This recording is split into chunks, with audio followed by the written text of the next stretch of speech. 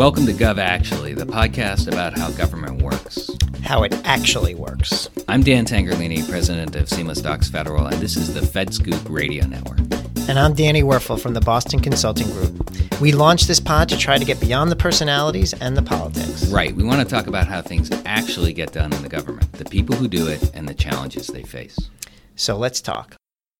All right, Danny, I'm very excited. This is episode 12. We've reached a dozen, and I think with this one, we've kind of hit a new milestone. We've had some amazing guests, but this is the first time we've had someone who's got the resume of our guest here, but more importantly, someone I had a tremendous opportunity to work with when I was working in the District of Columbia, working as the city administrator, someone I learned a lot from.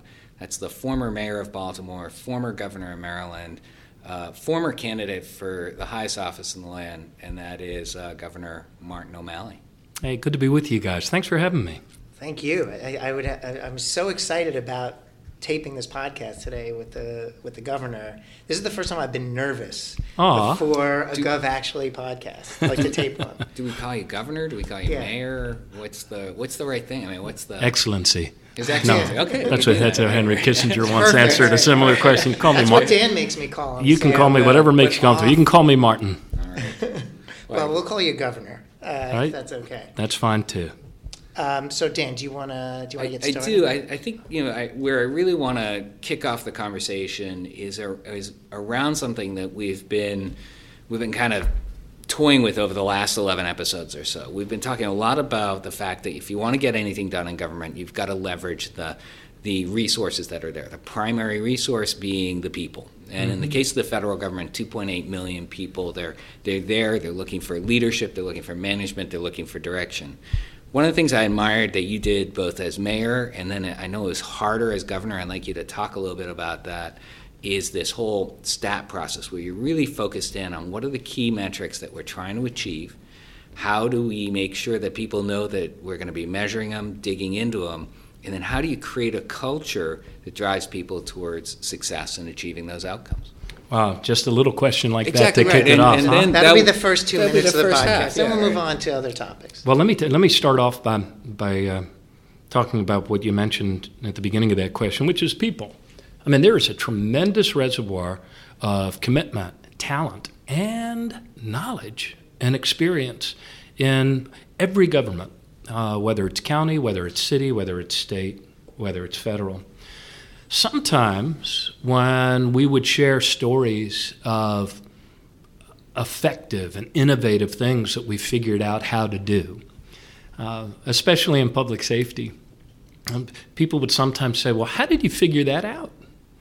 And usually the answer was, we asked the people that were doing the job.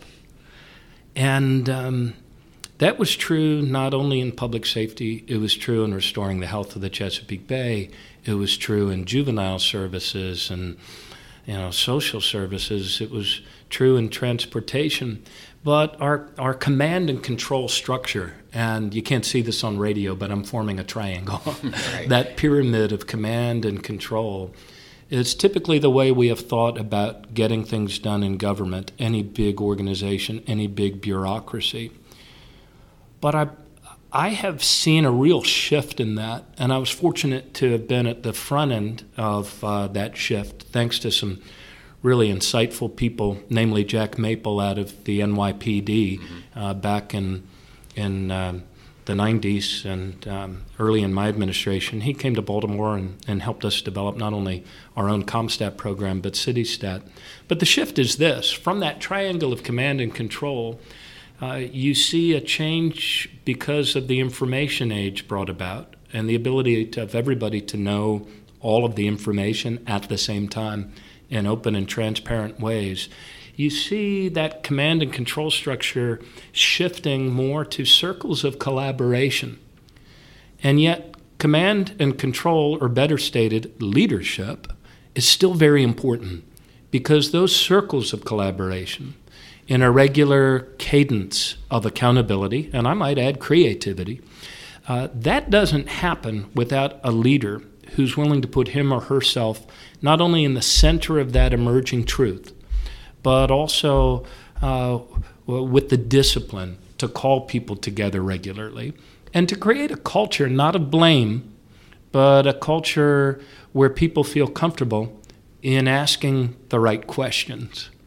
And things get done under this new model, not according to the old way of, because from on high I said so, but things get done on the basis of, because I can show you it works, or it is working better. And if we did more of this, we could have it work at an even higher scale. And that's what I've seen happening with CityStat, with CompStat, with CityStat, with StateStat.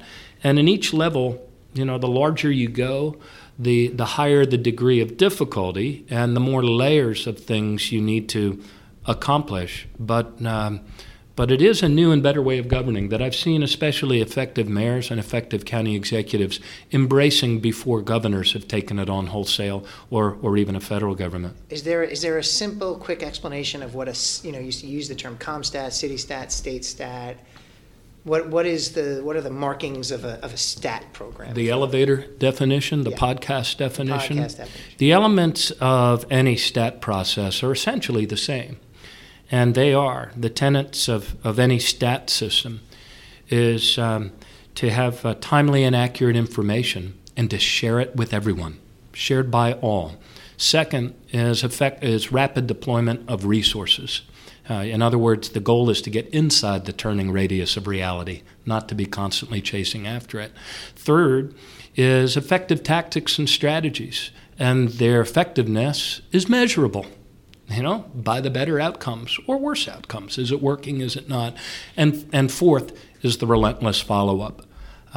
Each of those four elements comes into play in the conversations that happen in a collaborative circle that not only includes the executive and his or her command staff, those with a enterprise-wide responsibility, HR, finance, law, IT, but also their counterparts in each of the line agencies, whether it's public works or trash collection or transportation or public safety, or in the case of things that involve higher degrees of collaboration, like restoring the waters of the Chesapeake Bay, it involves not only the governor's command staff, but also the command staffs and those responsible for implementing and executing at the Department of Agriculture, Department of Environment, Department of Natural Resources, Department of Corrections, and the owner of the largest amount of impermeable surface in the entire state, the Department of Transportation. My favorite. But I actually have, there's a fifth component, and maybe it's out of humility, you don't raise it, but I think in order for that to be effective, or at least in my experience and what I saw both in CityStat and StateStat, our own version in CapStat, and an example we can talk about in a bit. I've seen in the federal. You guys were early adopters. We were. We would go up to Maryland. We'd look at what you did and we'd try to make it better. This was when you were with D.C. government? When I was with D.C. government. But there's a great example in the federal government I saw as well. But what I think the fifth element, or maybe it's 4B, I don't know, we'll diagram it out later, is the executive engagement. The fact that the executive can't outsource those operations to someone else, can't outsource the presence, if you have a stat director, that person is really the convener, the data gatherer, but they're not the person running the meeting. It has to be the leader who's saying, I have as much stake in this, I'm going to keep showing up, I'm going to create that accountability. And let me build on that point with a question to the governor, because I'm going to pull a thread on something you said very, very early in the response to our first question. You said typically, I'll paraphrase you, someone will ask, well, how did this get done, or what is this success about? And it's like, well, you got to go ask the people that actually did it. So there's this kind of inherent disconnect that sometimes happens between an understanding of what's going on in a government agency and the very critical role that the people that are in the workforce are playing. And I'm wondering if these criteria of a stat framework enables more awareness, both up and down the chain, of who's doing what's going on, and you can see more the importance that the people are playing in the success of a particular operation. Yeah, well, absolutely. Look, the feedback loops. We've never had more information available in a more timely way than we do today, and yet it's so easy to become awash in trivia. So those feedback loops are critically important. And one thing that Dan talked about was that leadership presence in the middle of the circle.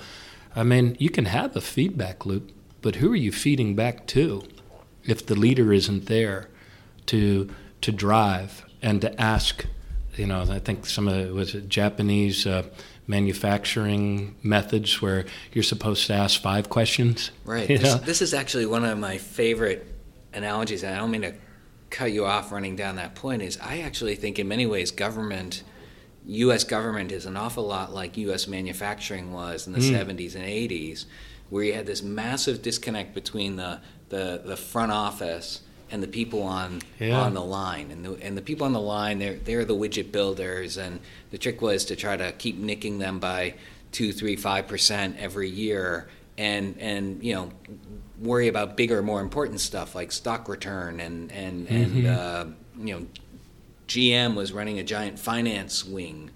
And I think that's a little bit about what we've seen in government too, where the front office is so separate from the actual service delivery that there really is that feedback loop has broken down.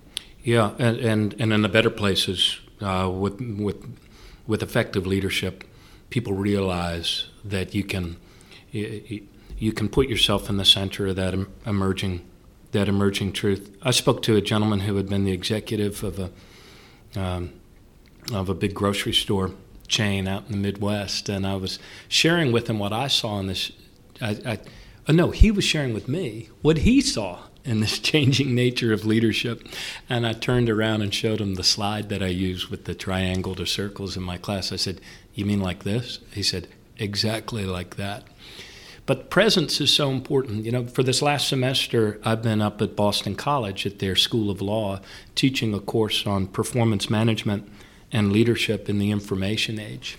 And about halfway through the class, one of my students in a reaction paper said, "Hey, all of this sort of whiz-bang techno stuff about performance management and geographic information systems and graphs and charts, it's all fine and good, but without leadership, it doesn't amount to a hill of beans." And I said to him, "Jeremy, congratulations. You have now grasped half of what I was trying to teach this year." The other half is that in the information age, without the performance management, the metrics, the radical commitment to openness and transparency, as a leader, you can't get anything done. Yeah. Because it's now required not only of the direction, the command intent necessary to drive a big bureaucracy, it's expected in a democracy. I mean, the oxygen that fuels progress is that consensus that can see what we're doing is working and things are getting better. And mayors have had an easier time grasping that concept, I think, because the things they deliver have always been very visible. They never had that sort of power distance that they're off somewhere in a domed office waiting for the perfect bill to sign. They're always front and center on visible things: trash, crime, lights, dead trees, rats, whatever. Raises an interesting question. I think just from my own experience, 17 years in the government, my reflection is that the picture that you're painting of a stat environment where there's a lot of collaboration, a lot of discussion around metrics, a lot of understanding of what the objective is and how we're going to relentlessly track it. In my own mind, I immediately default to not the head of the organization at the center of that wheel, but from my experience, it's like some deputy or chief operating officer. Yeah, or budget director. Yeah. Even worse.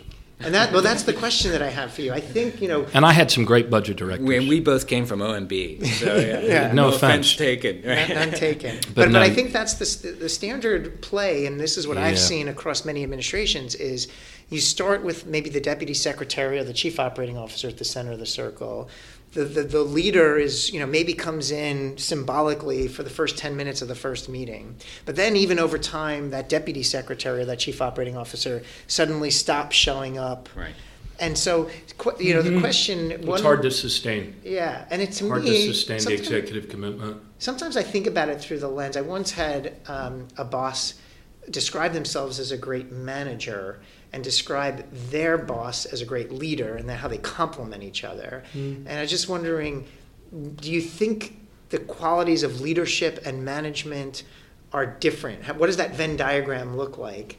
And how does that play out and how you set up one of these stat functions to really drive towards accountability and results?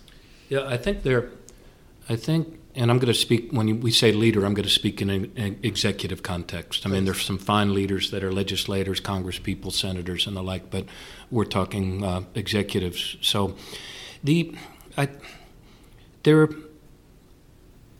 is a sort of yin-yang and a necessity of any executive, any mayor or governor, having a deputy for operations that is their alter ego. I mean, if simply from a time management standpoint, you need somebody who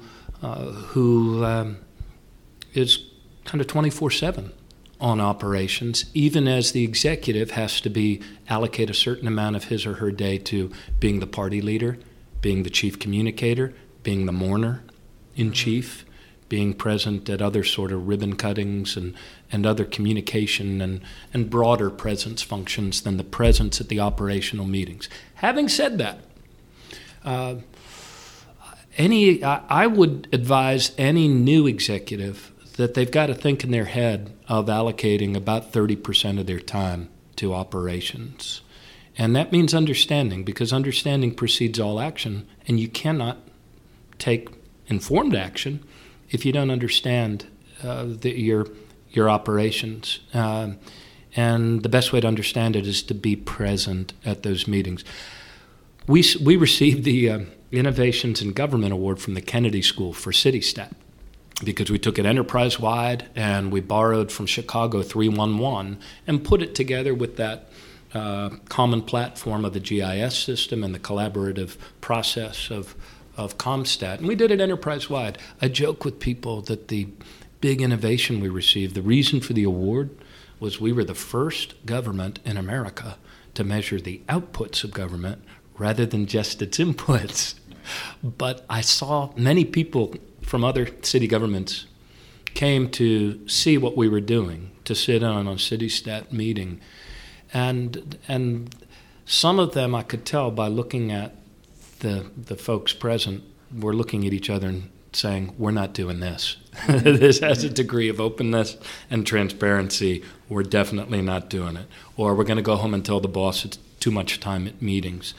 And others wanted to do it, but once they built out a room and cut the ribbon and had their first one or two meetings, the mayor lost interest. Yeah. There are methods to staying in the center of that emerging truth, that circle, even if you can't be there for the whole meeting.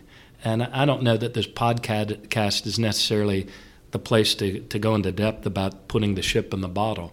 But I rotated the amount of time I spent at meetings. I allocated it over things that were a priority. And certainly if we had a problem, I was spending more time there. Or if the necessity of collaboration was greater, I would allocate more time like on the Bay. But even if I wasn't at the meeting, I got the briefing memos in my briefing book.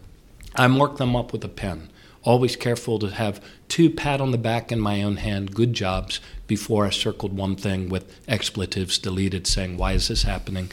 This sounds like a bogus excuse. Please don't tell me this again. I want to know, and I want to know within the week why it is that the wait at the MVA Glen Burnie office is twice what it is in the other offices in the state. Or whatever it might be. But to be present there is a physical presence to that, but being present, you're able to be present in other ways, including writing thank you notes to the people that do a good job, right. Sending personalized thank you notes to everybody on the pothole 48 or 24-hour pothole guarantee that actually hit it on those crews. And thank you is actually a big deal if you're in city service. You already know you're not getting a cash bonus and you're not getting a percentage of whatever the stock market was doing last year. Right.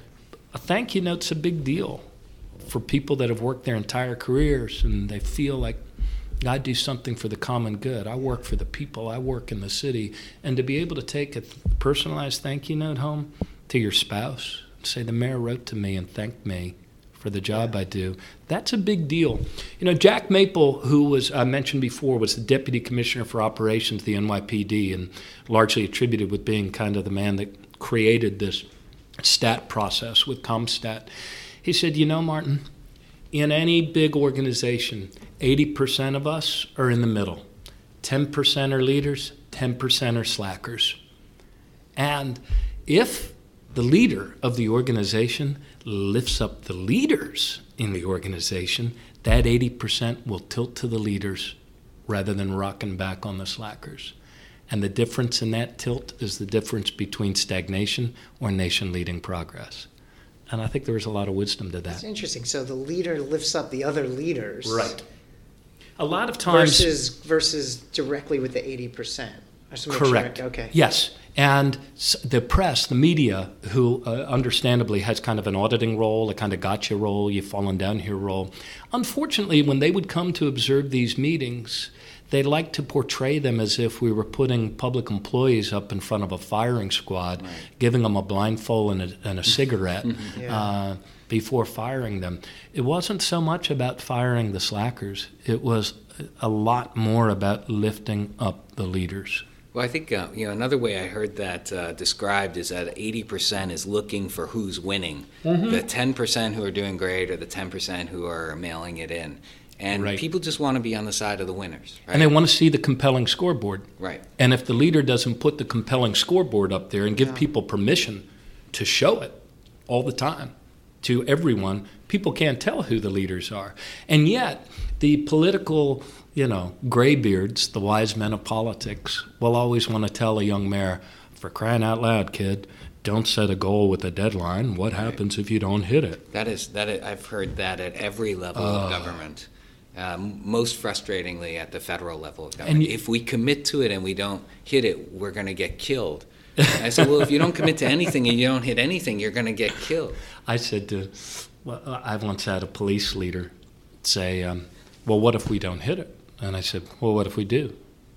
He said, yeah, but what if we don't? I said, yeah, but what if we do? With that How long did this go on? And then 20 minutes later. It took, and I'm not sure that it's possible to really motivate a big organization without the leader putting his or her neck on the line and their leadership presence and credibility on the line by saying, we are going to hit this goal.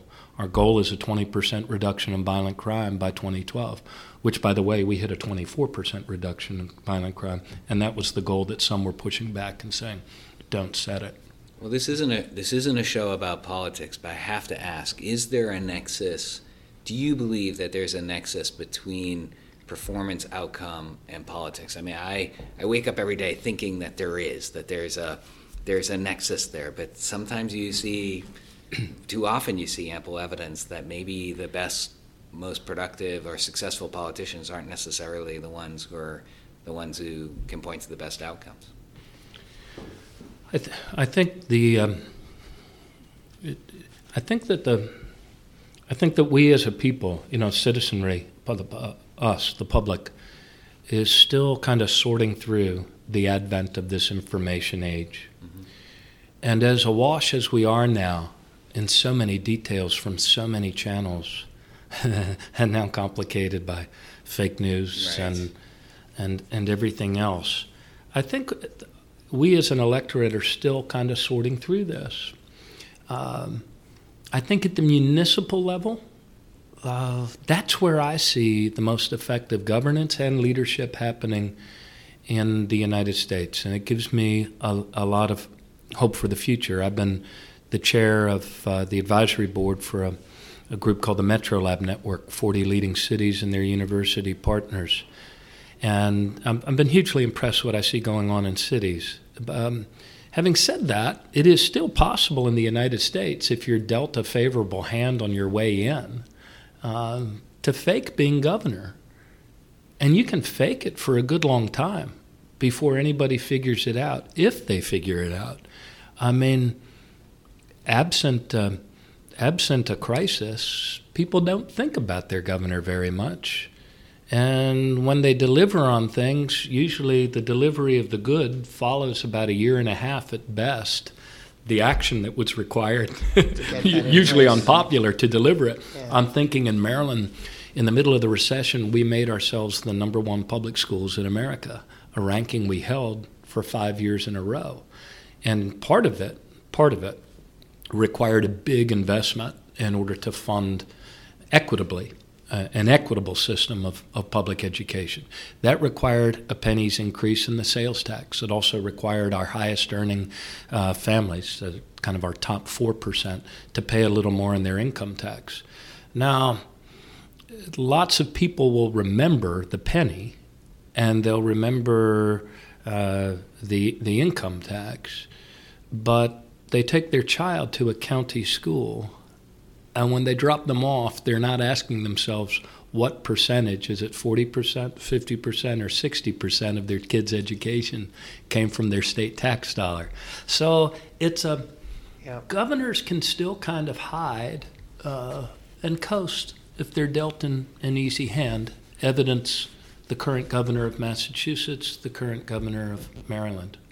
So why don't we take a break, and when we come back, I want to build off Dan's question. I have a really interesting question for you around how politicians view the governments they're about to run when they're thinking about running for office. Okay. So we'll take a break and we'll come back.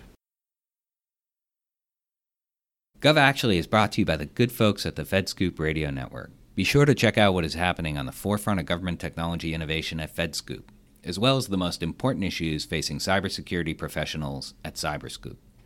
GovActually is also supported by the Boston Consulting Group and the Center for Public Impact.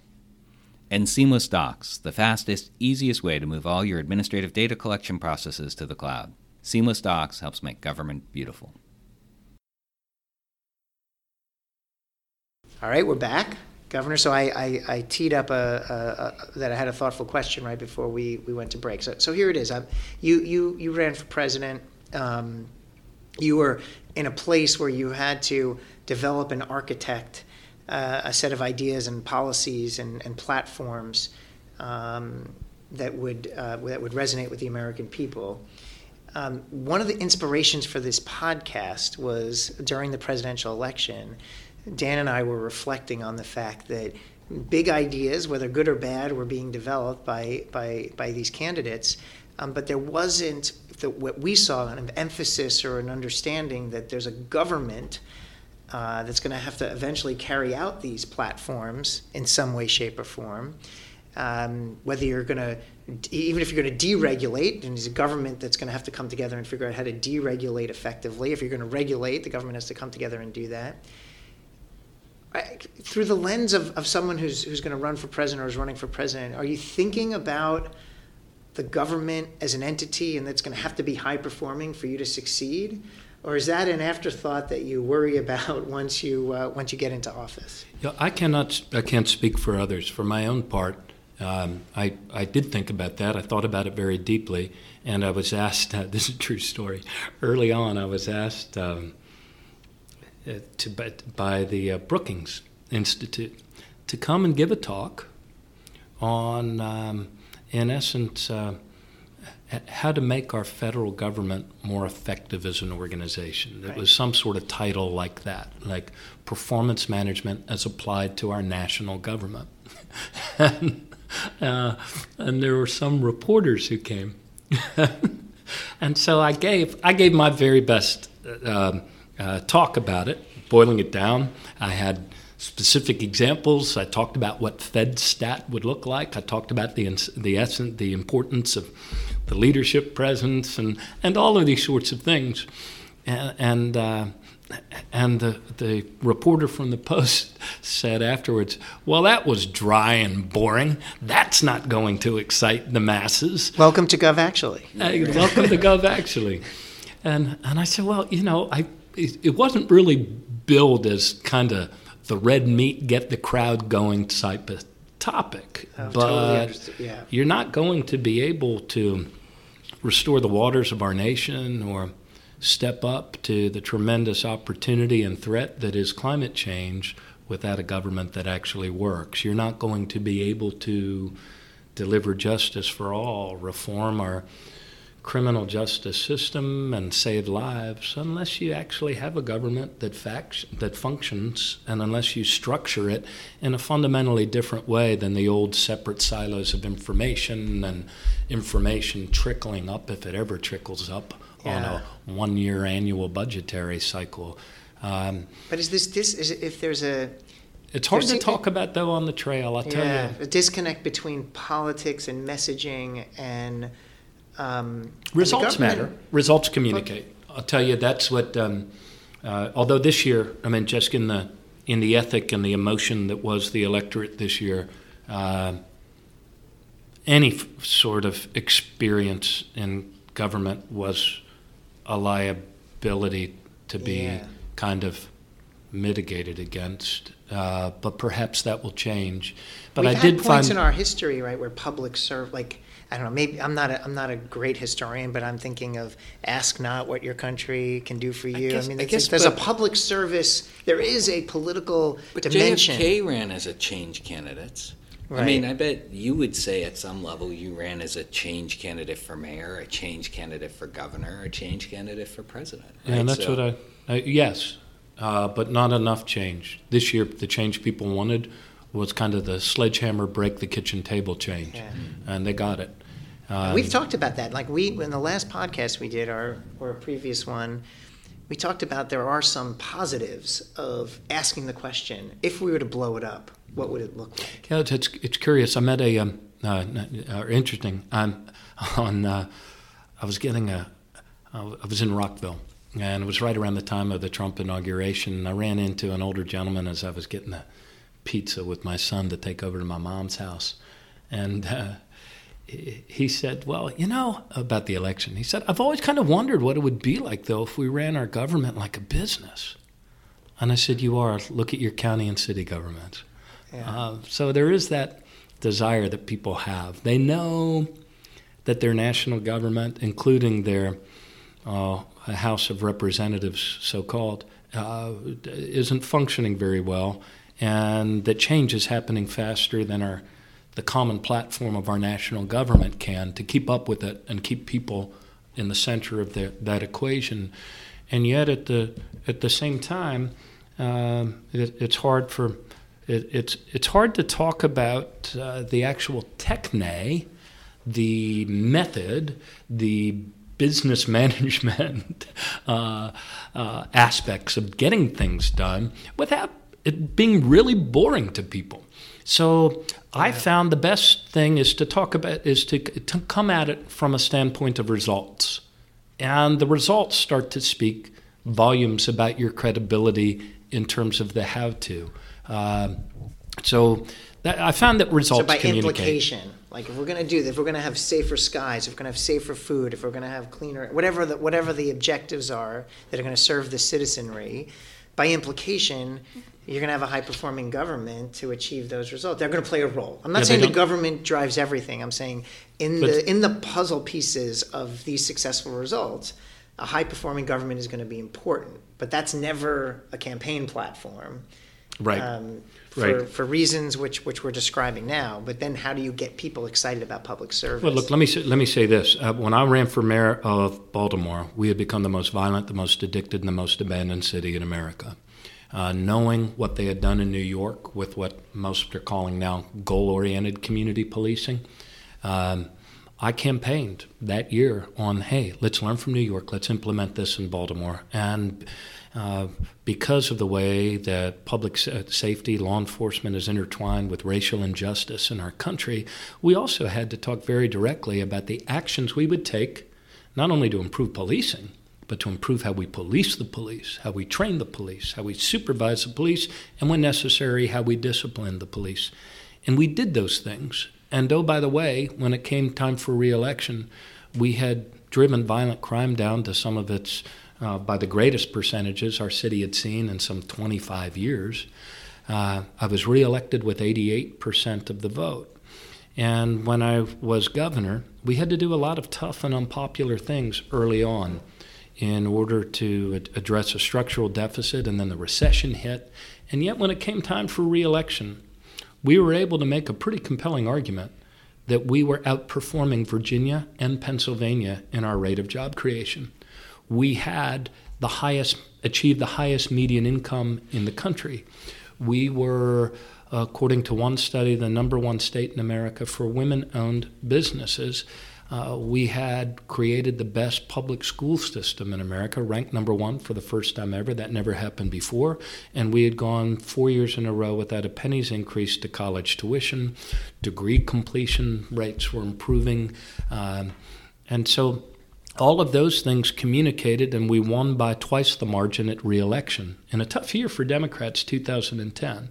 So we won the first time with 7% of the vote, and we won the second time with 14% margin. It didn't mean that people necessarily liked the unpopular things, the increase by a penny of the sales tax, but they understood the broader story of progress achieved, of results.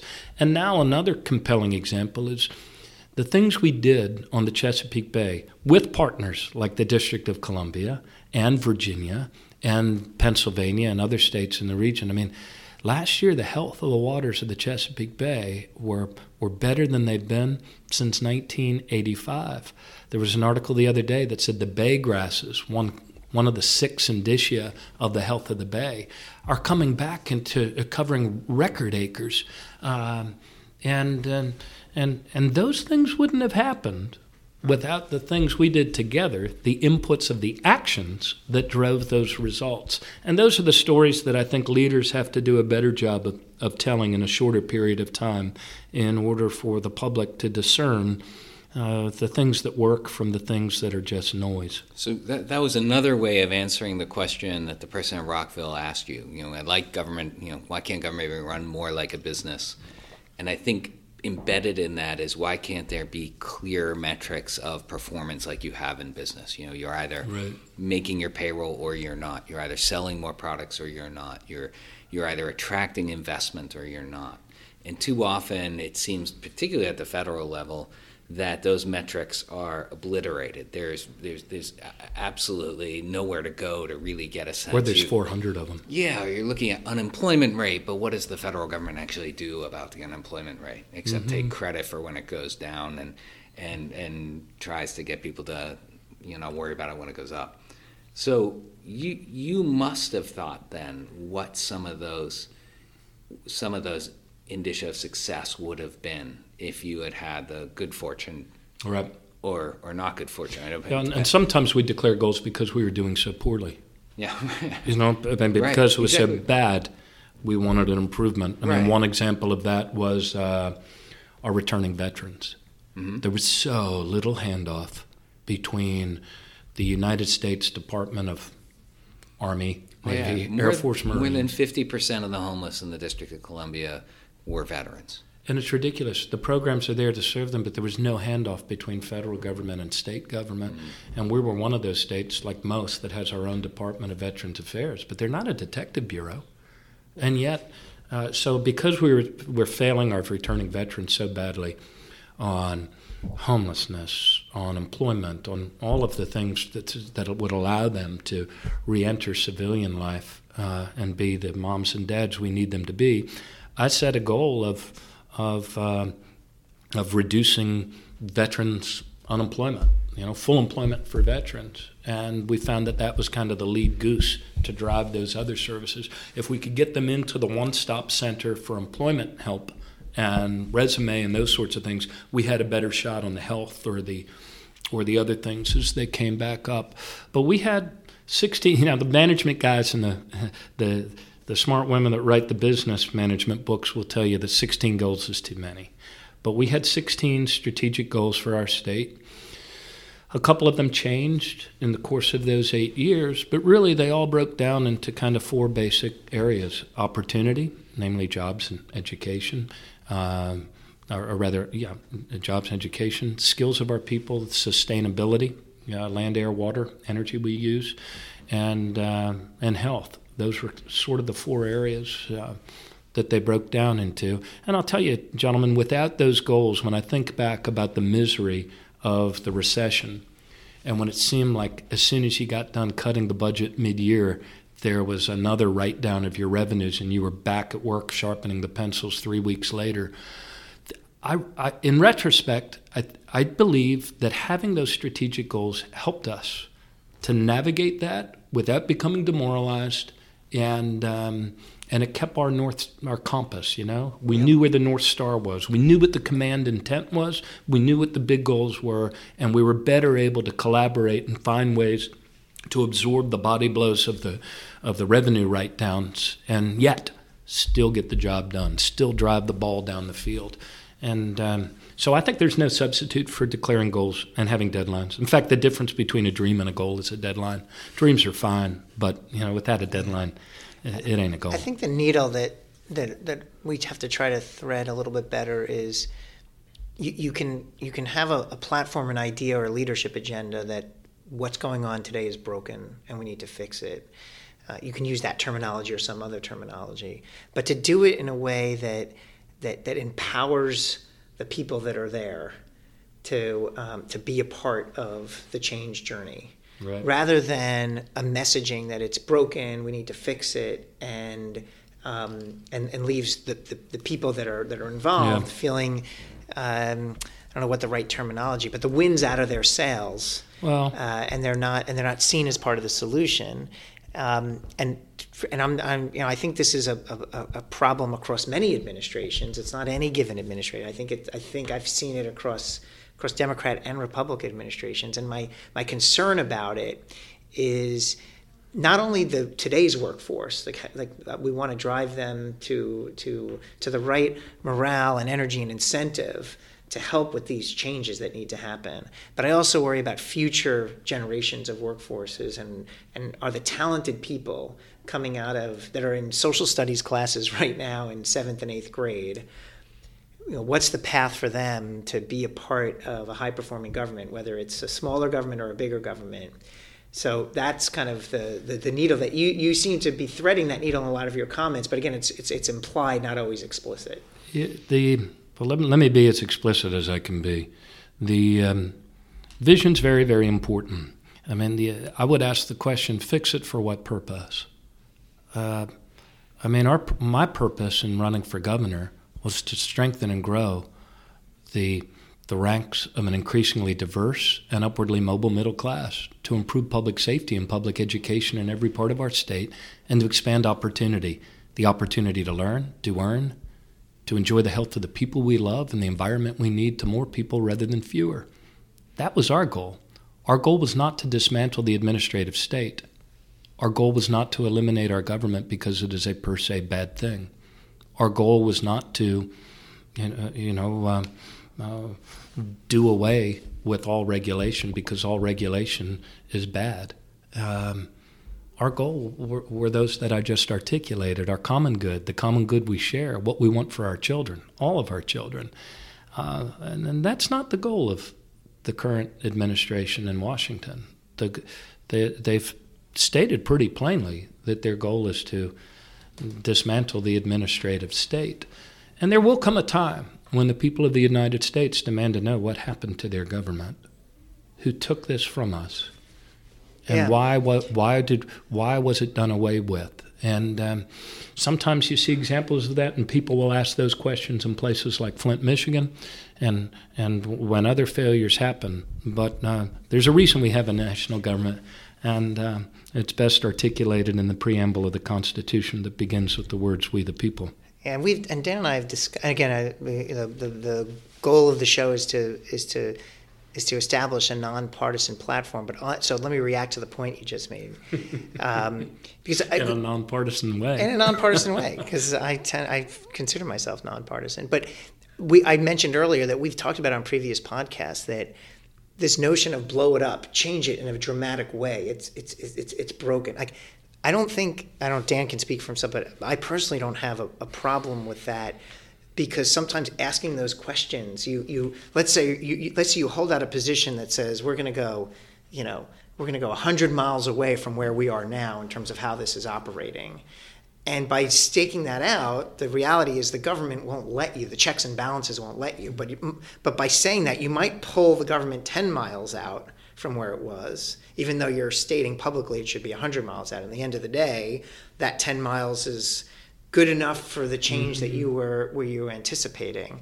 My thing is like so my position is I'm okay with that type of goal to really shake things up and change things, because I know the system will prevent radical change, but maybe enable some good questions to ask. The question is, how do you do that while still motivating the federal workforce?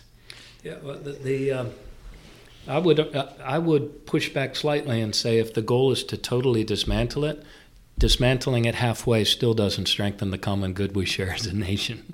That may be your goal, but there's a larger goal, I think, for our nation than that. Let me try it this way. It's very fashionable to say that we're in favor of disruption. Especially younger Americans are very pro-disruption.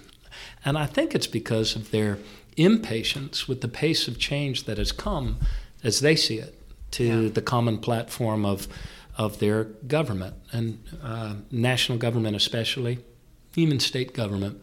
But there's a reason why young people are moving back to cities.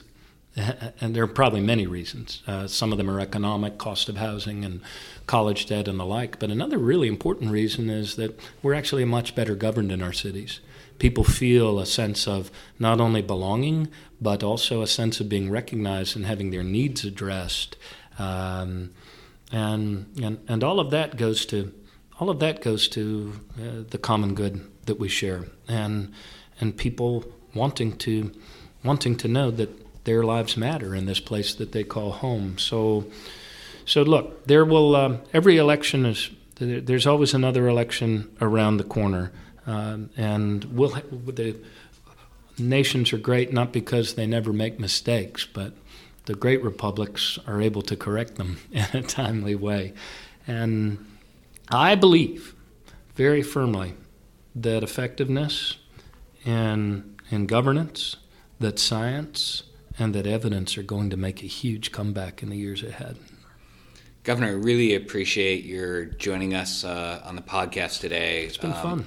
I think that one of the great things you can contribute just to the audience and just to the people who are listening as a way to kind of wrap up is what's your favorite story of one of those otherwise boring administrative kind of operational things that you dove into, but by diving into it you got something out of it that maybe it's not something you could put on a campaign poster, it wouldn't fit on a bumper sticker, but it's the kind of thing that being present, being engaged, as you talked about, is the way a leader can make a meaningful difference. One of my last official duties as mayor of Baltimore was attending my 10th line of duty funeral for a police officer who was shot to death in our city by a man who had been supposedly under the highest level of supervision by our State Department of Parole and Probation. While on that supposedly highest level of supervision, he had been arrested not once, not twice, not 3 times, 4 times, 5 times, but I do believe 13 times without any consequences. And at one of the very first meetings of our public safety stat with our Department of Corrections there, I asked the State Department of Parole and Probation, of the last 50 people charged with murder in the city of Baltimore, how many were under our supervision at the time that they were charged with murdering another American in our city? Long pause, murmur, murmur, whisper, whisper. Sir, could you repeat the question? Yes, I can repeat the question. The question is, of the last 50 people charged in Baltimore with murdering an American in our city, how many were under our highest level of supervision? Murmur, murmur, whisper, whisper. Sir, how would we even know that? And I said, you would talk to your partners in crime reduction. It's called the Baltimore City Police Department. I'm quite sure they'll be able to tell you. Murmur, murmur, whisper, whisper. Sir, can we have a couple weeks to get back to you? I said, yes, you can. And by the next week, they came back, and it turned out that 23 of the 50 had been under our highest level of supervision when they murdered another human being in our city. And that then led to a whole change in culture, direction, mission, using evidence, big data to do a better screening tool and diagnostic. So instead of supervising everybody just a little bit, we supervised the little bit of our parole and probation population that were the greatest threat, as demonstrated by the evidence of the big data and the number crunching that we did. And it was a huge contributor in reducing violent crime in Maryland to 35-year lows. And as the Talmud says, if you save just one life, it's as if you've saved the entire world. And that was something that only an effective government could do. That's an incredible story. And I just want to thank you for being on today, but also thank you for being an inspiration of that great blend of leadership and management, like someone who cares about the what's under the hood. I've been blessed to work with and for good people. Yeah. Thank you, Governor. Thank you, guys. Thank you.